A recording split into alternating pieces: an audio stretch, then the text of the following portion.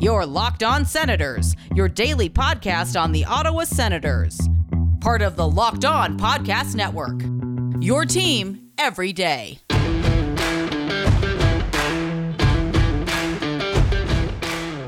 Welcome inside the Locked On Senators podcast. I'm Ross Levitan from the heart of enemy territory in downtown Toronto, alongside Brandon Pillar up in Collingwood, and in Trent we trust. Yes, Trent Mann, the chief amateur scout of your Ottawa Senators. He went on a media tour yesterday, and I could not have more faith in him. We'll see if Pilsy feels the same way. We also have part 2 of our interview with Will Scouch. You heard him get into some of the background of scouting. Well, today we ask him the tough questions. Who are the Sens picking at 3 and 5? What's the philosophy there?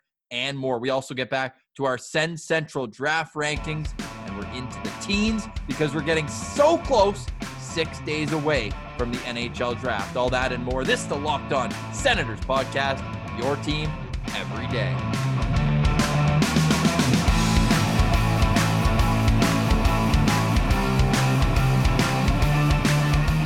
Today is Wednesday, September 30th, and Pilsy, we're going to get into the mock draft we did with all of the Locked On hosts who are drafting in the top 10. There are some surprises, and maybe we were a part of one of them, but we'll save that because Trent Mann, chief amateur scout, he spoke to the media. I want to know, Pilsy, what your biggest takeaway was from the entire tour.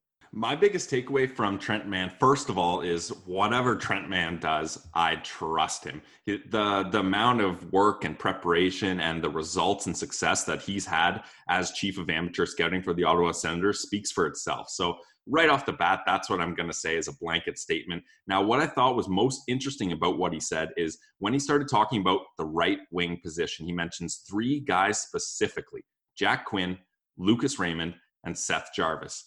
And we've said it multiple times, the Locked On Senators official ideal selections: Byfield at 3, Raymond at 5. But that's ideal. This draft has potential. Whether LA goes off the board, which isn't likely, but what Detroit does is what's going to cause the shift and the domino effect in teams' boards and where guys get picked. And that's where things get interesting. When he was on the drive, so first he had his press conference. It was Haley Salvian that asked specifically about Jack Quinn. And how fast was Trent Mann to be like, whoa. There's lots of talent at right wing, which happens to be the Sens' second biggest need after an elite centerman. So I'm going to throw a situation at you, okay, Pilsy? Byfield at 2, Raymond at 4. So you're kind of in a pickle. You don't get the Sens Central perfect situation where you draft Byfield and Raymond. Is it most important to still leave the top 5 with a center and a right winger? Or if you see Lucas Raymond go off the board at 4, do you get on the phone and start trying to trade back? There's so many options here. I mean, you can go. I think you're going to take Stützle at 3. And look, people may think I've been a little hard on Stützle, and maybe I have been a little lower on him than I should have been. And that's fine. Hand up. That's on me. But I prefer other guys over him. Lucas Raymond being one of those, Byfield being one of those. But if they're not options, then sure, you get your elite number 1 center at Tim Stützle at pick number 3. And then I think you need to fill that need of a scoring right winger at number 5. But if Lucas Raymond is gone, then you start thinking about the possibility of trading down in the draft. And when I'm talking about trading down, no way you're trading outside the top 10. That's for sure. But here's the thing with trading down that's so interesting. It depends on a few things.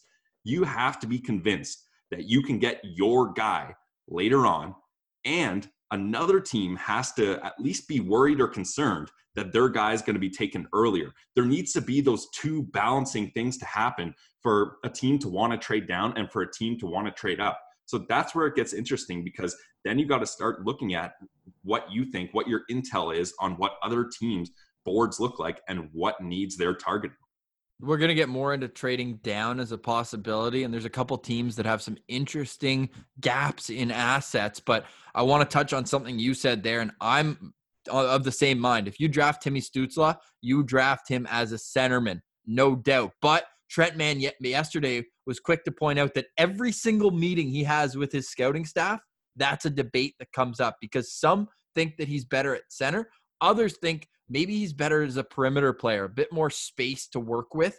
Where do you draw the line? Are you also team center? I'm team center for sure, but look, not everyone's cut out to be a centerman in the National Hockey League. It's arguably the toughest position to play.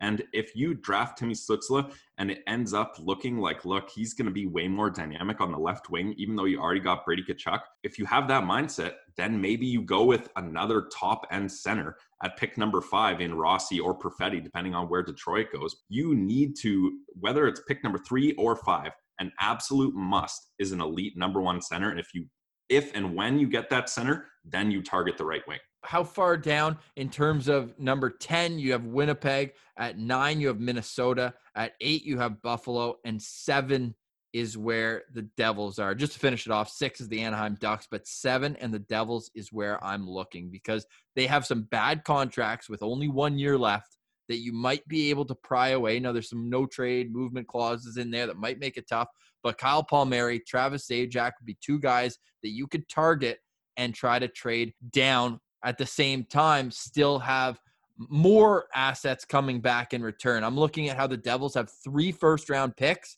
but then they don't draft until Carolina's 3rd rounder. They don't have their own 3rd rounder at the start of the 3rd round, and no 2nd rounders. Do you know a team that has 5 picks in that range? Maybe you could make a deal with the Devil and trade back a little bit from 5, maybe just to 7, and then spin it around where you're giving up some seconds, you're getting back maybe another first or another asset in return.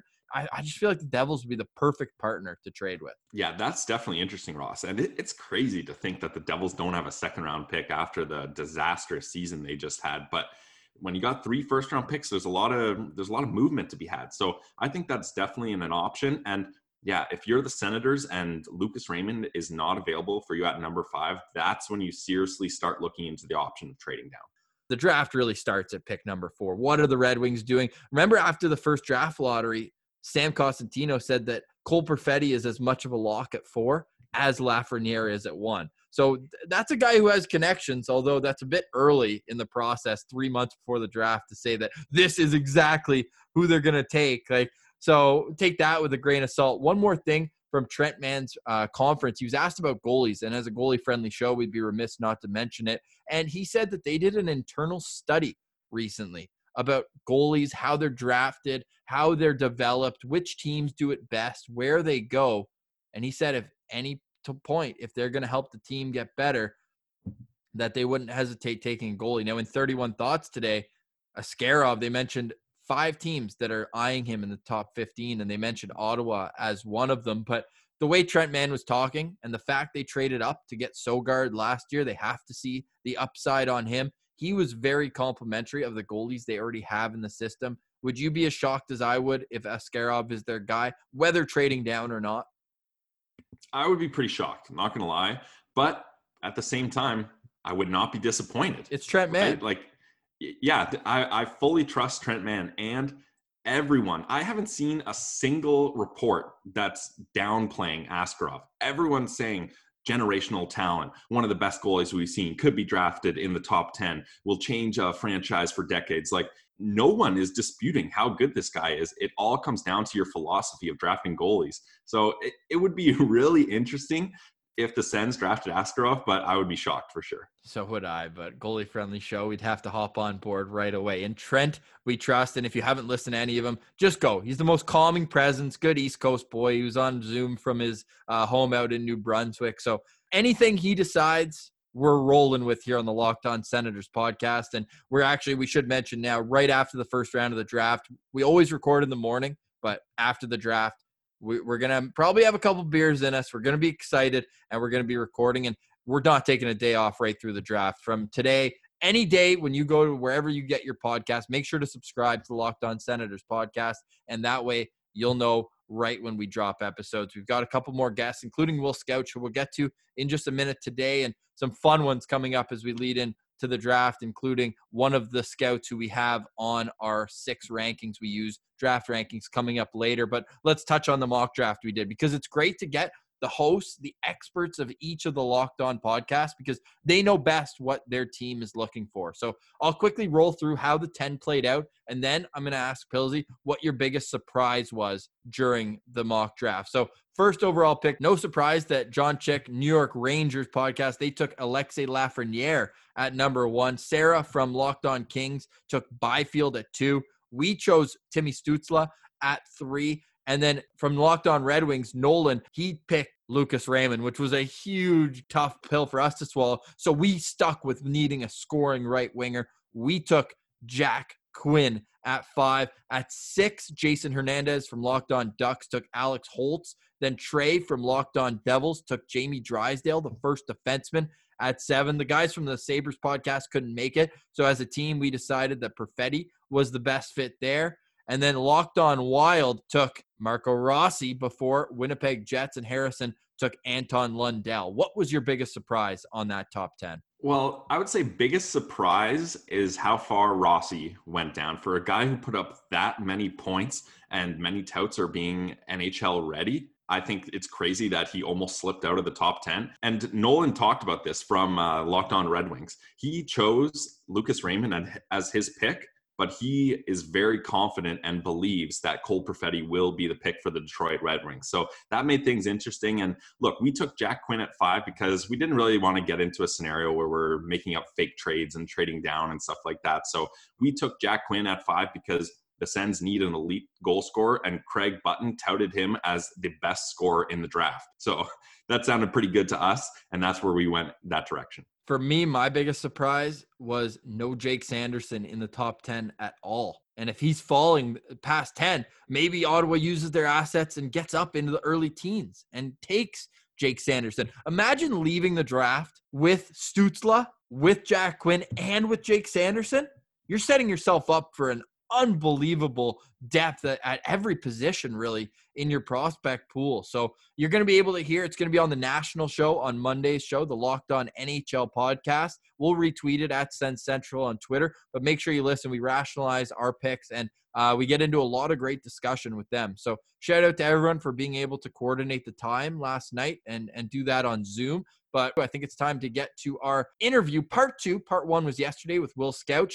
And before we get to Will Scouch, we got to tell you about the best-selling authors from the Daily Stoic. New sponsor alert. The Daily Stoic comes from the ultimate stoicism guide to success, resilience, and virtue, to accept what you cannot control and adapt to what you can. Sports teams access the country are applying for this popular philosophy used to Stoicism's key ideas. You don't control how you respond and play. You don't control what the refs or fans do or how the ball bounces. It's all about what you did to adapt. The Lives of the Stoic, The Art of Living from Zeno to Marsilius, is available now wherever books are sold. So make sure you pick up your own copy of The Lives of Stoic, The Art of Living. It's from Zeno to Marcus Aurelius, and it's available now wherever books are sold. All right, here it is, part 2 of our interview with Will Scouch. Speaking of the Senators and getting into that, you mentioned the top 10 being so elite. Let's dive into the fact that the Sens have 2 of them. Now, philosophically, would you apply to taking a player that you feel is maybe the best at each different position, or are you just going strictly best player available? Based on what I've seen of this year's draft class, I mean, I look at what the Senators have and what they've been building, and you have Shabbat and Brandstrom on the back end. I think those are 2 really bright, offensive-leaning defensemen. I think both of them, you don't want to have 6 of those on your team, and I think that when you look at the top 10 this year, could you take Jamie Drysdale at 5, for example? Sure, and you could convince me to do so.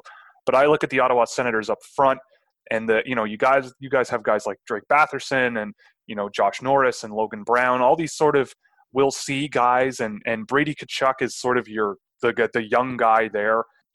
I think that it wouldn't hurt for someone like the Ottawa Senators at 3rd overall.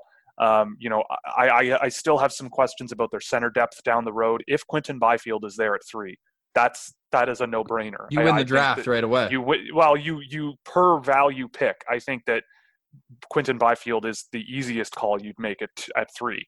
And at 5, I mean, I've always been a huge, huge fan of Marco Rossi, and he's been in their backyard all day. And if that's the guy for them, I would totally understand why. I've seen Lucas Raymond play in Sweden this year, and he looks outstanding. Those would be the 2 guys that I would be looking at 5 and just say, you know what? The defense, we already have Chabot, we already have Brandstrom.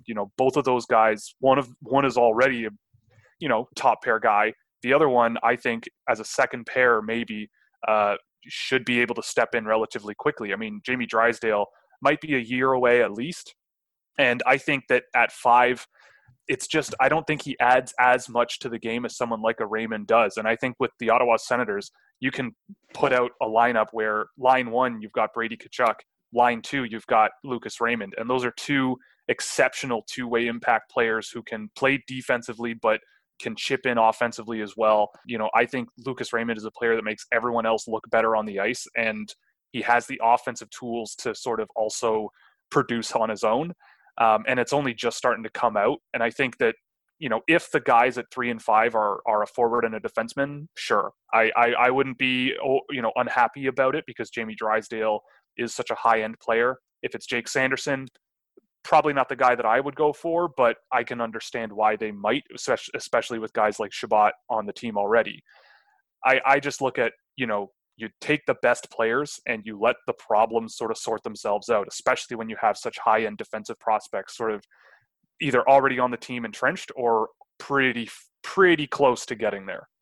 Yeah, the official ideal picks for the Locked On Senators podcast at 3 and 5 are Byfield and Raymond. So hopefully that happens there. Now, last question from me. I want to get into your mind a little here. We've heard the term polarizing prospect a lot in this draft. I think Ross and I have used that term on 6 or 7 different guys.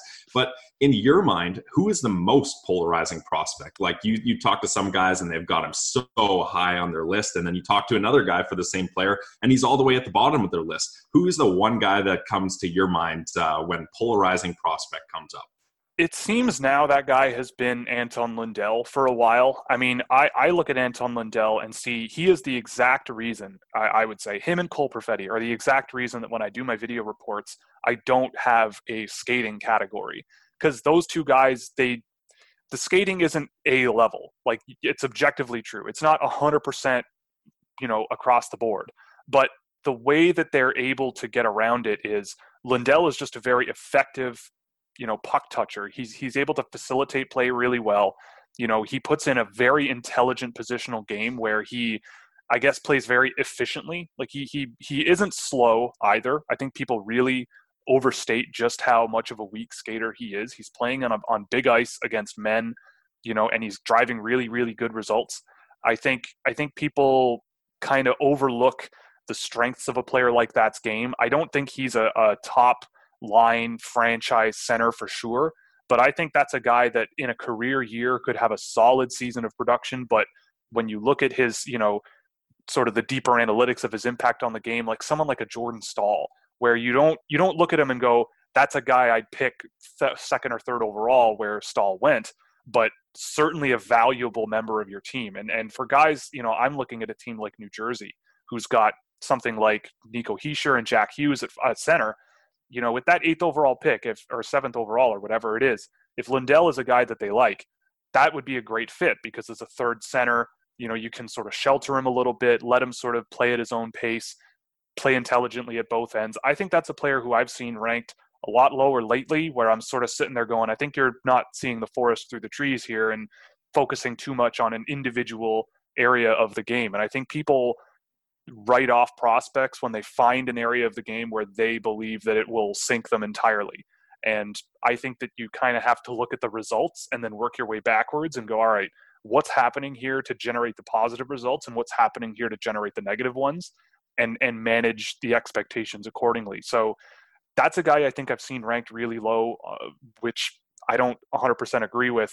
But yeah, I think there's a lot of value in that player, and he's still in that sort of high-end top 10 group for me.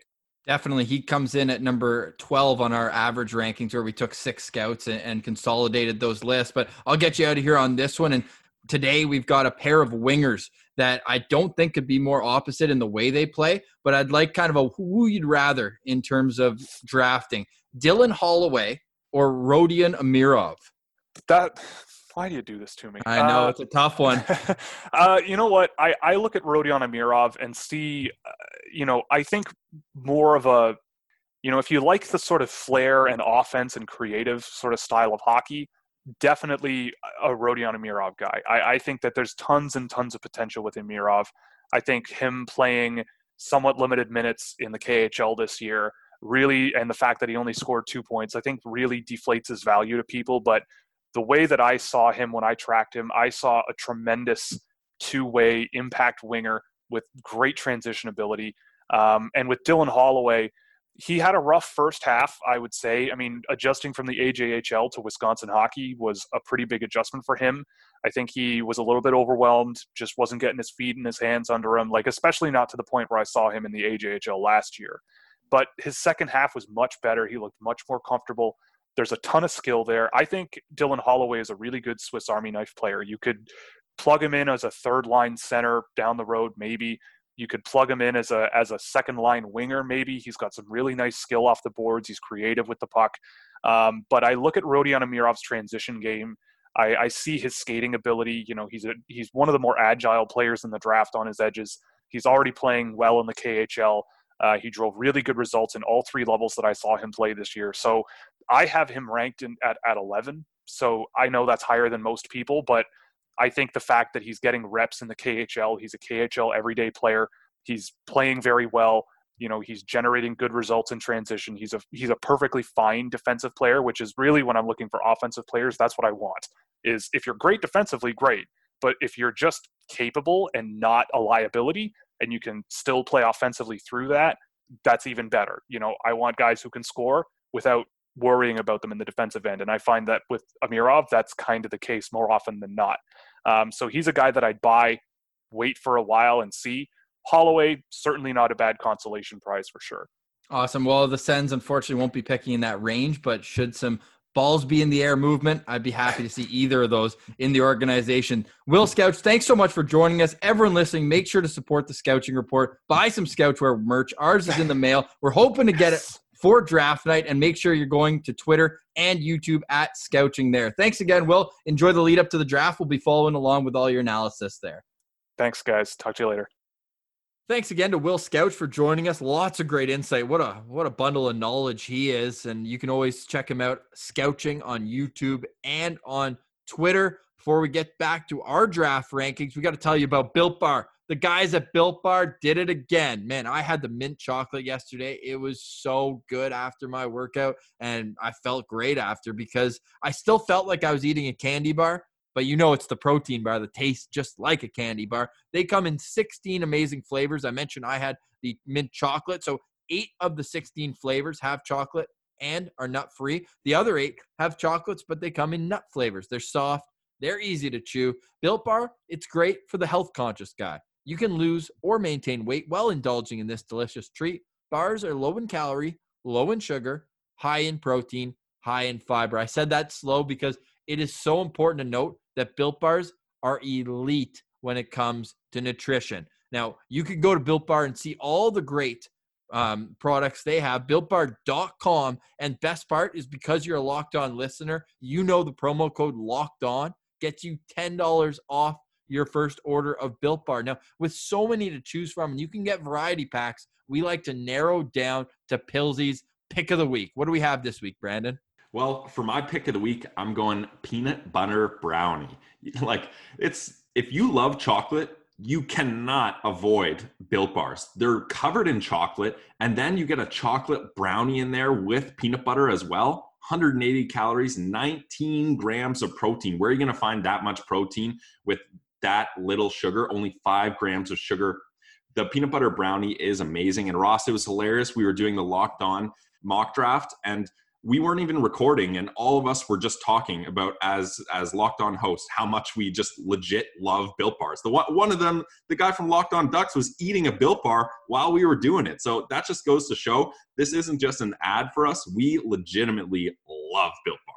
Yeah, I literally had one this morning after I went for a quick bike ride before we recorded. Get home, have your Built Bar, feel great. You can tell I'm full of energy right now. 6 days away from the NHL draft. Are you kidding me? BuiltBar.com. I'm going to have to reload by the time the draft comes because I'm just going to be munching them to pass time as we get closer and closer to 7 p.m. on draft day. But BuiltBar.com, put in promo code Locked On, $10 off your first order of Built Bar. They are the protein bar that tastes just like a candy bar. Go check for yourself, BuiltBar.com. Now it's time to get back to our Send Central draft rankings, and don't think it was a mistake that we finished off our rankings with Dylan Holloway and Rodion Amirov and having that comparison that Scouch gave us because they come in at 17 and 16 respectively. Let's start with Dylan Holloway, the big Wisconsin winger, and he played an entire NCAA season as a draft eligible. We saw that with Brady Tkachuk. We saw the numbers weren't exactly great. Is this a situation similar to that? I think so, Ross. And look, similar kind of guy, power forward. EP has them, Dylan Holloway, as their third best power forward in the draft. He's very mature. He's disciplined defensively, which is what I like. He's going to be a solid penalty killer one day, and his net front presence is very similar to Brady. Like, he gets a lot of dirty goals, but they don't care how they go in. They look the same on the stat sheet, so that's fine. He's got good speed. He's a two-way forward. He tried. Sometimes the knock on him, I find, is when he enters the zone, sometimes he'll try to do a couple dekes and get around players, but he tries to do a little bit too much sometimes, and he gets picked off his stick a little too easy. So that's one of the knocks I have on him, but great two-way power forward. We should mention first that he comes in with an average ranking of 18 on our scouts list. But I look at him, and fun fact too, before going to Wisconsin, he played for the Okotoks Oilers in the AJHL. Former teammate of his, Jacob Bernard Docker. So he does have some history with the Sens organization, but I like what you said there. He's a power forward. He's not going to wow you with his one-on-one skill, but he's going to drive the net. He's going to be a responsible player defensively. And I think a team's going to be happy to get him, but it's in that range where the Sens won't be drafting. I think he goes between 12 and 18. Yeah, I agree. And the thing is, I don't see enough offensive upside for it to really make sense for me. I think you can get other power forwards later on in the draft with a little more offensive upside. Yeah, that's fair to say. So with that, we'll move on. We'll keep him brief, and we'll go to a very intriguing player, in my opinion, Rodion Amirov. Now, will the Sens draft a small Russian forward? Probably not, but he does have a ton of skill, and it doesn't come at the expense of his two-way game. And Amirov was a guy that Scouch was very complimentary of, as you just heard in the interview. He definitely favored him over Holloway when we posed that question to him, and there's a lot of reasons why.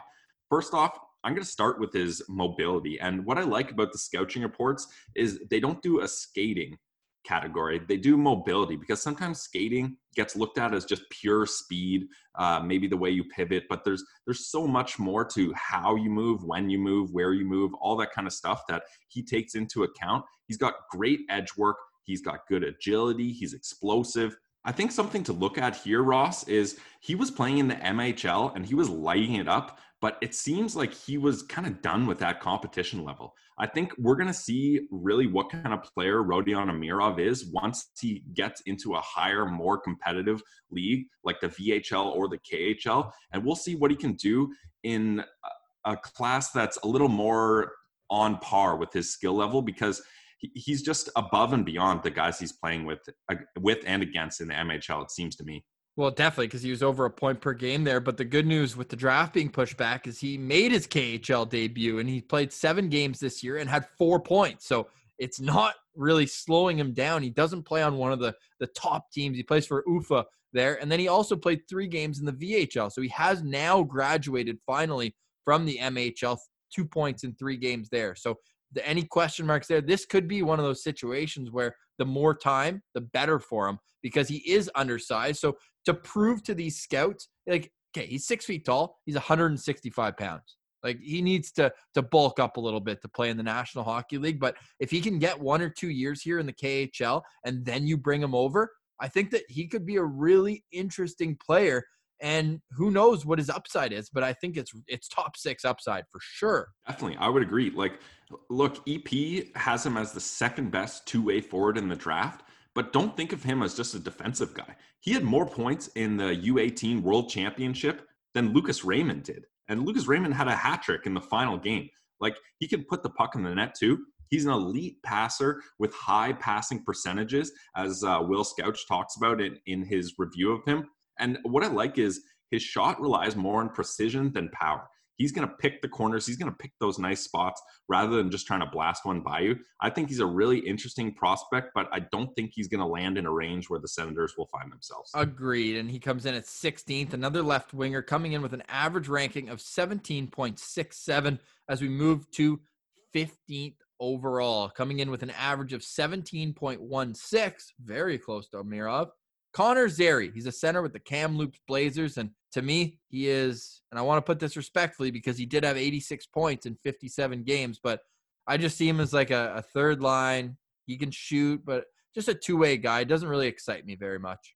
I would say a little different. Like, I think he's pretty exciting. I think maybe one of the reasons you're down on him, Ross, is he's one of the oldest draft-eligible players available. So that gives him an unfair advantage. Of course, you should be lighting up, but look at the 86 points in 57 games. Only 6 WHL players in the past decade have had a better point per game number in their draft eligible year. So that's pretty impressive, even when you consider he's a year older than most guys. He's got a sneaky release. He's got a lot of talent, and I can see him being an elite number 2 center one day. But again, this is a guy in a range where the Senators aren't going to find themselves. And by this point, they're going to have drafted their guy at center. Yeah, he's definitely not the first center you draft, especially with the names that we're going to get to that come before him. But he'll make a team happy, right? He's the kind of guy where he's had solid points per progression. He was second on his team in scoring. He was just, I think, 5 points. That's what it is, behind Zine Franklin, who I've never heard of, but he was first on that team. Strong hockey IQ, good shot, smart passing. And he missed the 19 draft, as you mentioned, by just 10 days. And happy belated, he just turned 19 5 days ago as well. So I think that going to a contender would be a really good thing for this kid because less pressure. He's not going to be thrown into a top 6 role. I think he's the perfect kind of guy where, yes, he'll bring offense, but he can start on an NHL 4th line. You would rather have him there than a situation, just to bring it back to the Senators, where you want Josh Norris playing in a top 6 role or top 9. You wouldn't have Josh Norris in the NHL play on the 4th line. Zary, you could, and he would still be a decent contributor and have him work his way up the lineup. So Connor Zary, he comes in. You mentioned you don't think the Sens would get him, and you wouldn't trade down looking for him, would you? No, I don't think so. Because like I said, you're going to have your guy at center. So you're not going to target or really focus on trying to move around to get him. Now we get exciting because we already mentioned this player off the top, and he comes in at 14th with an average ranking of 15.83. It is Seth Jarvis. I like Seth Jarvis quite a lot, Ross. And here's the best thing I like about Seth Jarvis. He has a lethal backhand. One of the best backhands I've seen. Like, I don't want to say it's on par with Crosby, but it's similar to that because he is so confident in his backhand. When he's going in on a breakaway on a goalie, he does the same move every time and beats him every time, high backhand. And it's because if you're a goalie-friendly show, Ross, we both know this, and a shooter's coming in on you, you're banking on them trying to get to their forehand. Because if they go to their backhand, it's going to be a weaker shot, you assume, and you should be able to save it. But when your backhand is this elite, you can't cheat one way or another. Otherwise, you're going to find yourself embarrassed with him doing the same backhand move every time, like he's doing on these junior goalies. So I think it's going to be really interesting for that facet. But then also, you mentioned he's not a big guy. 5'10", 172 pounds That's is what generous. I have him at. That's generous. Yeah, so maybe he's even smaller than that. But it doesn't matter. He loves getting into the high scoring areas. He'll do whatever it takes to get into those dirty areas to score goals. Remind you of anyone? Brady Tkachuk. I mean, Brady Tkachuk has more size, but he's got that grit and need to get right in front of the net. And I think Seth Jarvis does a really good job of that. He's a player who wants the puck on his stick. He craves carrying the puck into the offensive zone. This is not a dump and chase player. This is a highly skilled, beat you one-on-one, look at the goalie in his eyes and say, I'm going to pick you apart all night. And he completely showed that by scoring 42 goals and earning 98 points in 58 games in the WHL. You think he's got a good two-way game? How about a plus 53 rating? This guy is two-way sniper. And soon, I think tomorrow's episode, we get into Jack Quinn. I don't see there being a huge gap between these two guys. Well, yeah, Jack Quinn's 6'2". I say Seth Jarvis is 5'10" on skates would be an accurate depiction. But these two guys, along with Alexander Holtz, this draft is so rich in scoring right wingers, and that's perfect for Ottawa having multiple picks. I think where the separation is with Jarvis and Quinn, though, Ross, is Quinn is a much more pure goal scorer. Like if you're looking for goals and only goals, you're going to go with Jack Quinn. Well, Jack Quinn was killing penalties on the first unit of the best team in the CHL, so don't discount his two-way game. I guess I meant more as a dual threat pass shoot option is what it was. Yes, sorry, yeah, I should have prefaced that. That's what I meant, because Jarvis, he's going to pass the puck a little bit more. He's more of a dual threat. He's a little more refined in other areas of his game. And listen to this. Only Sam Reinhart and Nick Petan had better points per game in the WHL in their first draft eligible year. Eddie Jones from the Hockey Writer compared him to Nick Suzuki. And after what we saw Nick Suzuki do in these playoffs, that sounds pretty nice to me. Sounds great, but the Sam Reinhart and Nick Petan, you say that, but then you look at Jack Quinn, who's the only scorers who had more goals than him in their draft eligible season, all went first overall. Patrick Kane, Steven Stamkos, and John Tavares. So, I mean, this is a great debate between these two players because both of them put the puck in the net. And that's what the Sens need. So really, if the Sens draft either of these guys, it's going to be fantastic news going forward for them. I'm not worried about his size. I think that he's shifty enough. He's going to be a kind of player. And we saw Braden Point almost won the Conn Smythe. He's 5'9" on a good day. So I don't think we're at a point in the NHL where size matters at the very least. Although it's still nice to have a few big guys, but you don't need a team full of them anymore. So thank God. I mean, bless his heart, Brian Murray would never draft Seth Jarvis, but Trent Mann might. Well, and that's what I was just going to hop in and say. Trent Mann made it very clear when Lee Versage asked him, are you worried about the size of these small guys? And he said, look, the size isn't what we're looking at. It's about the compete level. And this guy, he has compete level. So I think Seth Jarvis and Jack Quinn, I would say, are very, very complementary players. And you can tool those two together. And if the Sens end up with either one of those, even if it means trading down, I think that's going to be an absolute awesome situation. Seth Jarvis, 14th on our average rankings with a 15.83. And just because he's been on the tip of Sens fans' tongues recently, I'm going to roll through all 6 of our rankings before we move on. The highest is at 12. Corey Pronman, EP Draft Guide. Scott Wheeler had him at 16. Bob McKenzie at 18. And Craig Button all the way down at 23. So Button the lowest, but he's going to go high to mid-teens. He's been a riser all year long. Don't be surprised if he gets close to the top 10. Dawson Mercer, you mentioned guys with compete level coming in with an average of 14.33. We're going out to the Rock by Newfie, and he plays in the QMJHL now. But Dawson Mercer, you saw him in the World Juniors playing a limited fourth-line role for Canada. He was traded mid-season. He had injuries as well. So he played 26 games with Drummondville, had 42 points. Then he gets traded mid-season, comes back, and has 18 points in 16 games with his new team. Where do you rank Dawson Mercer? I think he's an awesome, reliable scorer. Absolutely. And the best thing about Dawson Mercer is he is just a delight to watch. Like, EP gave him the best hands in the draft. Anytime you're a young guy and you've got those silky mitts, it just makes you so much fun to watch, and fans are going to love this guy. He's so smooth. He just goes right at defenders and just dances around them and dances through them. He makes them look silly, and he has the utmost confidence to do it. And I like how EP did a little description comparing what he does to like a quarterback looking at a defense and just being like, I'm going to pick you apart here, here, here. And then he goes about that plan and just gets right through all the defenders. So I think his high hockey IQ is going to make him an unbelievable playmaker one day. Elite hockey IQ. And I'm actually surprised that he's a name we haven't heard in the Sens stratosphere, needing a right winger who can score. Well, maybe he's a bit more of a playmaker. That's fair. But whoever gets him is going to be thrilled because he's not going to take long to get to the NHL. I think next year in junior, and then he steps right in. No AHL time. This guy, he's too smart, not to be able to adjust to the NHL level. I love everything he brings in a two-way sense as well. This guy will kill penalties. He will be standing in front of the net on a power play at the NHL level. When you get a guy who can contribute in all three facets of the game and be a great locker room guy by all accounts as well, as he wore a letter for the last 2 seasons with Drummondville. And look at this. They already gave him an A in Chicoutimi for next season, and he's played 16 games there. So that speaks a lot to his character. I would love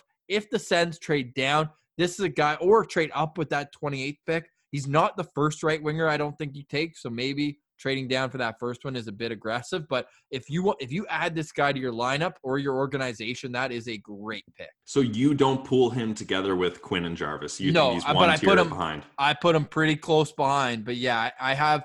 So we'll quickly do tiers at right wing. Lucas Raymond by himself, number 1. Yep. Tier number 2 in order: Quinn, Holtz, Jarvis. And then in this third tier, that's where we get into your Dawson Mercers and maybe even your Amirovs and your Holloways there as well. Yep. Yeah, that's fair. And that's the thing. Like, this guy has such a high ceiling. I think he just needs to add skating and defense to his toolbox, and a he's high going to be floor. complete. And a high floor as well. But you mentioned, if we are going to pick him apart, because I think we have been super high on him, his skating does need a little bit of work. One thing before we go, Lucas Raymond on TSN 1200 this morning, and something interesting that he said, Ottawa is the team he has spoken the most to over these past few months. Anything to read into that, Pilsy? Love it. Look, it all depends on what the Red Wings do. If the Red Wings decide to go bold and take Raymond instead of Perfetti like everyone's expecting, then you got to switch up your plan. But if everything lines up and goes according to plan, you get Raymond at 5 and you are laughing. Sounds pretty good to me. We'll leave you with that for today on the Locked On Senators podcast. Tomorrow, we get into you-know-who, Mr. Jack Quinn, and a whole lot more in our draft ranking. Stay tuned for Brandon Pillar. I'm Ross Levitan. This is the Locked On Senators podcast, your team every day.